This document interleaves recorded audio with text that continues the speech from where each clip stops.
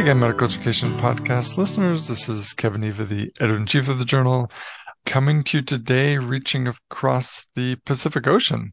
Still sitting in Vancouver on the west coast of Canada, and I'm calling over to China, where I'll be speaking with Michelle Yu, who's assistant professor and research scientist at the National Center for Health Professional Education Development. Michelle and colleagues have a paper coming out in the December 2022 issue of the journal entitled Medical Students' Rural Practice Intention, Academic Performance Matters. Michelle, thank you for taking the time to speak with me. I'm very much looking forward to it. Thank you, Kevin, for having me for this interview tonight. You come to this new center that I understand started about 4 years ago from a background in economics, which is not the most common background by far for people working in medical education research. How did you find medical education, and what made you transition from the economics field into this one? Yes, indeed. Actually, I think I am new and I am a minority in the field of research in medical education in terms of the original disciplinary background.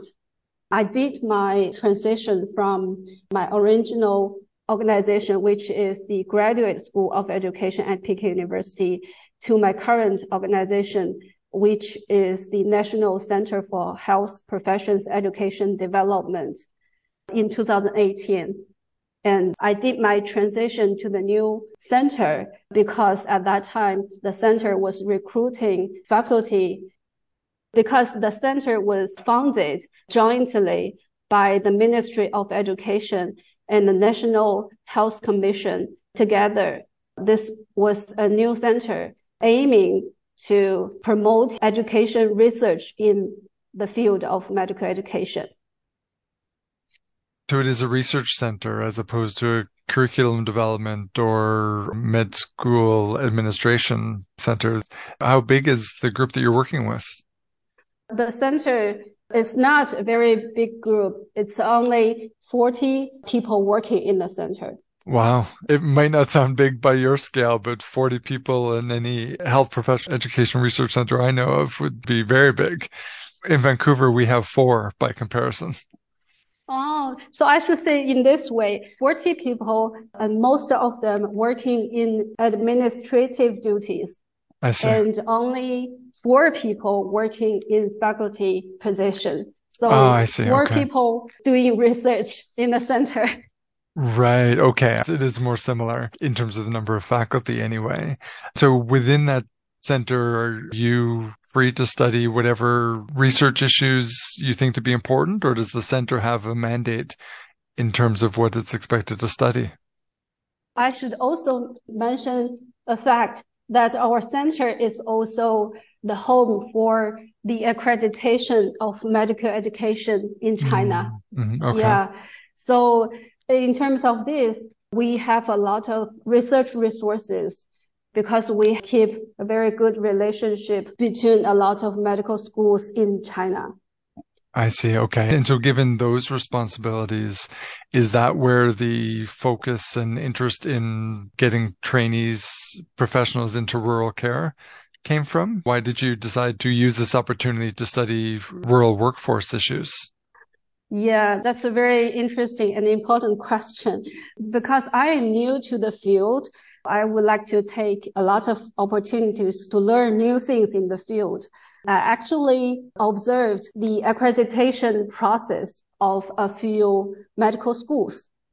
And as I remember, a lot of medical schools would like to demonstrate their innovative educational programs. But as far as I remember, I didn't remember any schools demonstrate their rural programs. So I am very curious about how their students in rural programs are educated or cultivated. So this is very initial motivation of our study.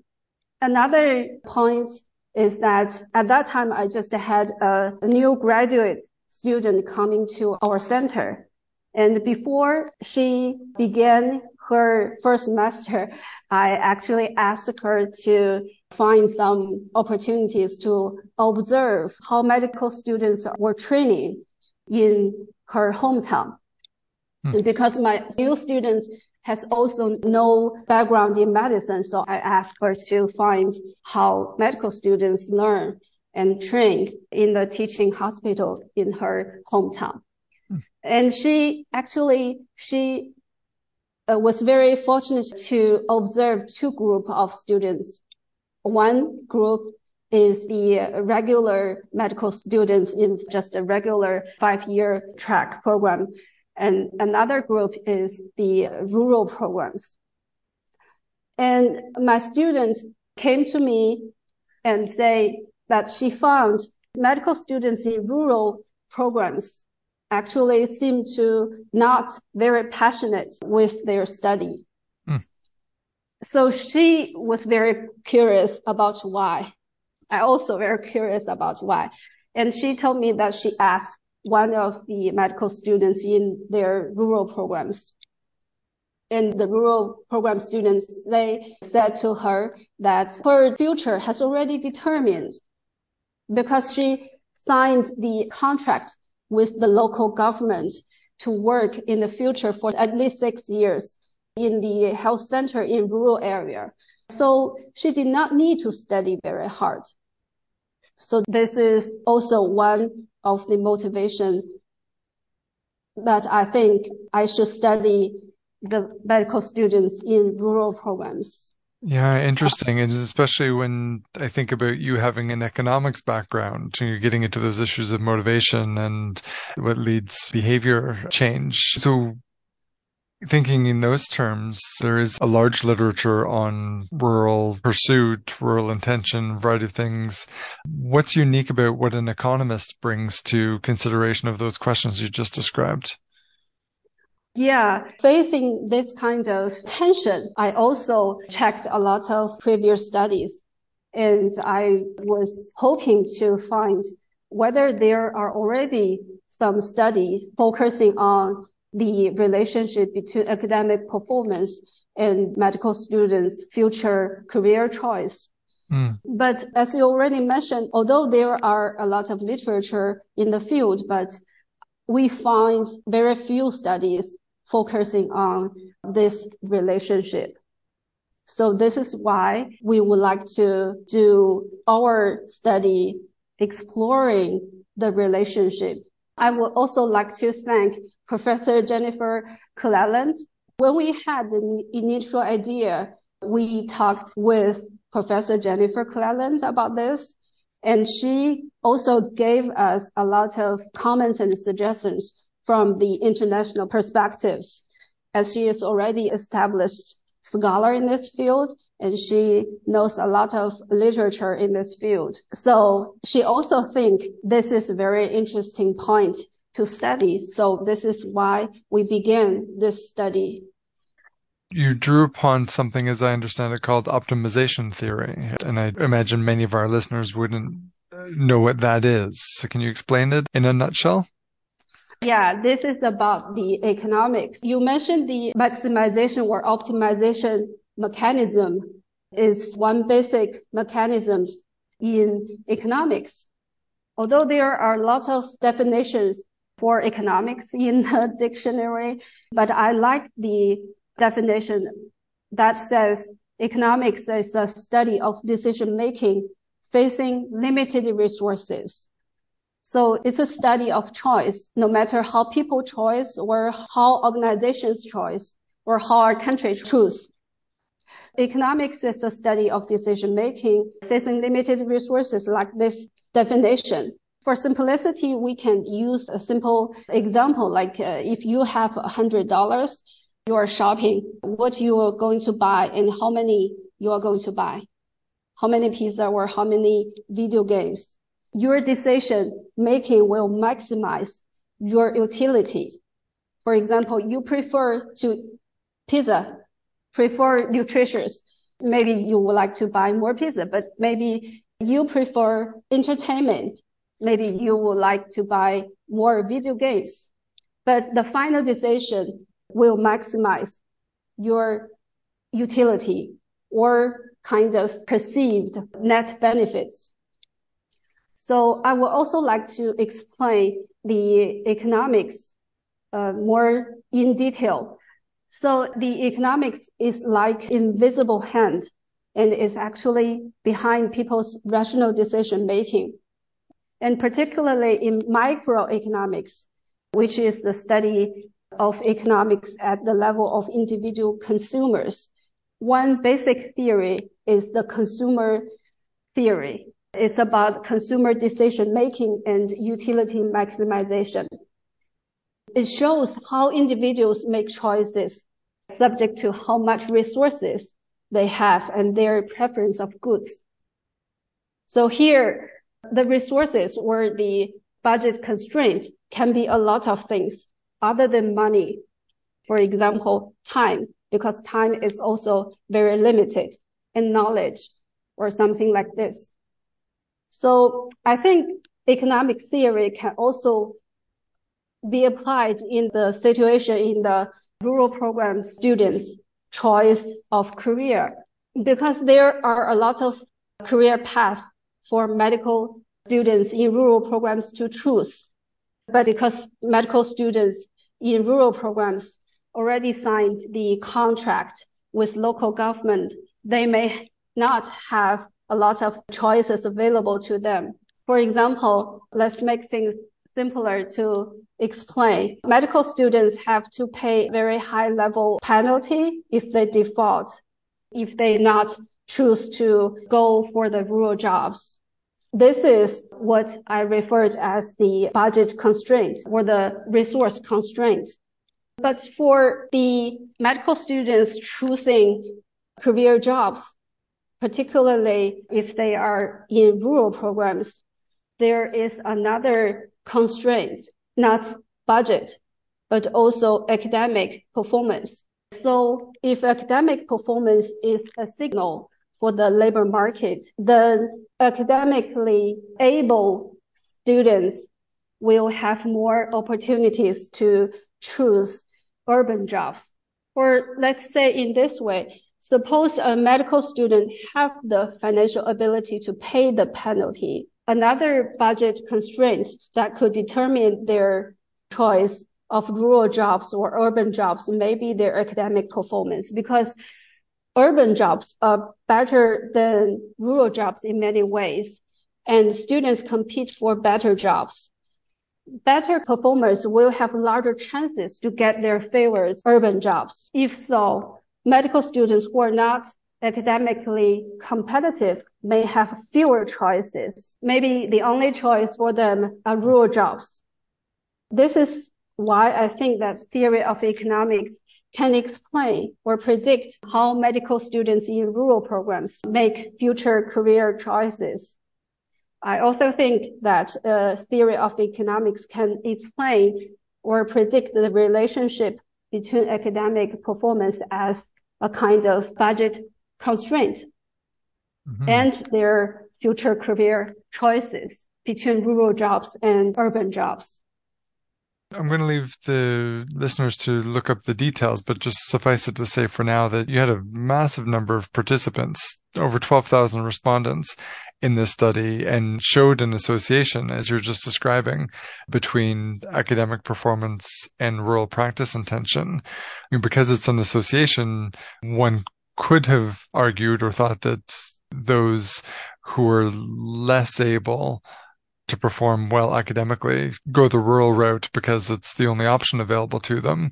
You also highlighted that if you're committed to a rural position and your path is laid out for you, perhaps there's less motivation to put in the work that would enable the large academic performance. With all that and with the theory that you're bringing to bear on this, I'm wondering what your current thoughts are with respect to what are the implications of the association that you've seen? Where do you think this work is going, and or how can it help us to get a highly competent workforce into the places that we need them? Yeah, indeed.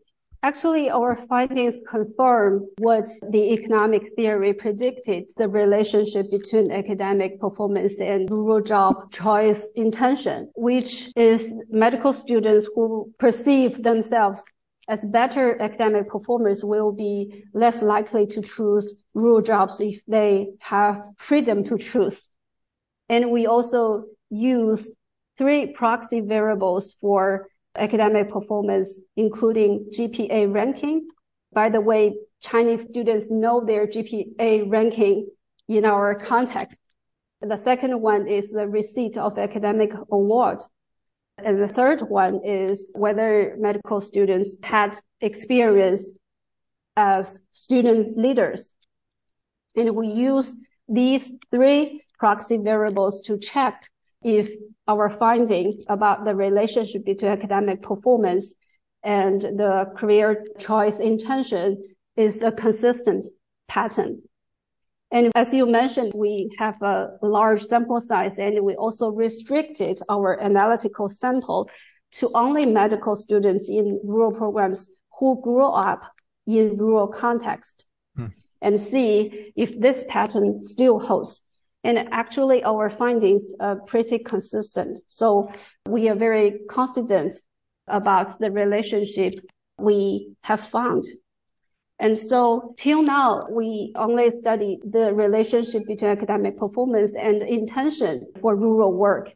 But we still don't know yet whether the higher academic performers are also more likely to default when they make their real choices. For example, we don't know whether they are not going to take rural jobs in reality, or even if they choose to take the rural job, they will leave rural jobs earlier than their counterparts.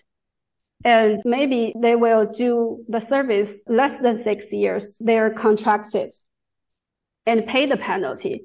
And I think these all need further research. But I think our study implies that the rural job intention itself is very important. For example, if I have no interest or intention in the rural working, but I have to take the rural jobs, maybe you can imagine that it's very likely that I'm not going to be loyal to my job and consider either leave the position, rural job, as soon as possible, or physically stay in the position, but actually being absent-minded. I think these phenomena should not be the starting point of any policies or programs educating high-quality rural doctors. So this is one of the implications. And I think more similar research should be done in different countries and in other educational settings, because I think if the same pattern exists, it might be an indicator or a sign that something either in working environment or in educational process that might be wrong or need to be improved. So that's what I think our research finding may imply.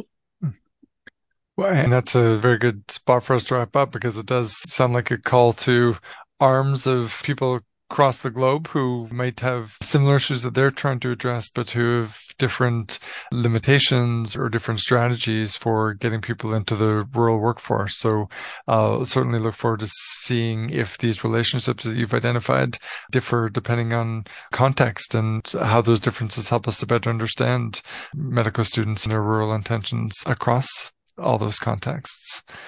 So I will, with that, wrap up by reminding anybody who's listening that if this is a topic of interest, you'll get the details in a paper in the December 2022 issue of Medical Education entitled Medical Students' Rural Practice Intention, Academic Performance Matters. And Yu, or Michelle Yu, is the lead author on that work, and already making quite a splash in medical education. So welcome you to the field, and economics loss is medical education's gain. So I hope your work continues to go well, Michelle. Thank you very much to chat with you today. And I also like to thank my co-authors, Anna Xie and Professor Jennifer Cleland, for their key contributions of our paper. Thank you very much.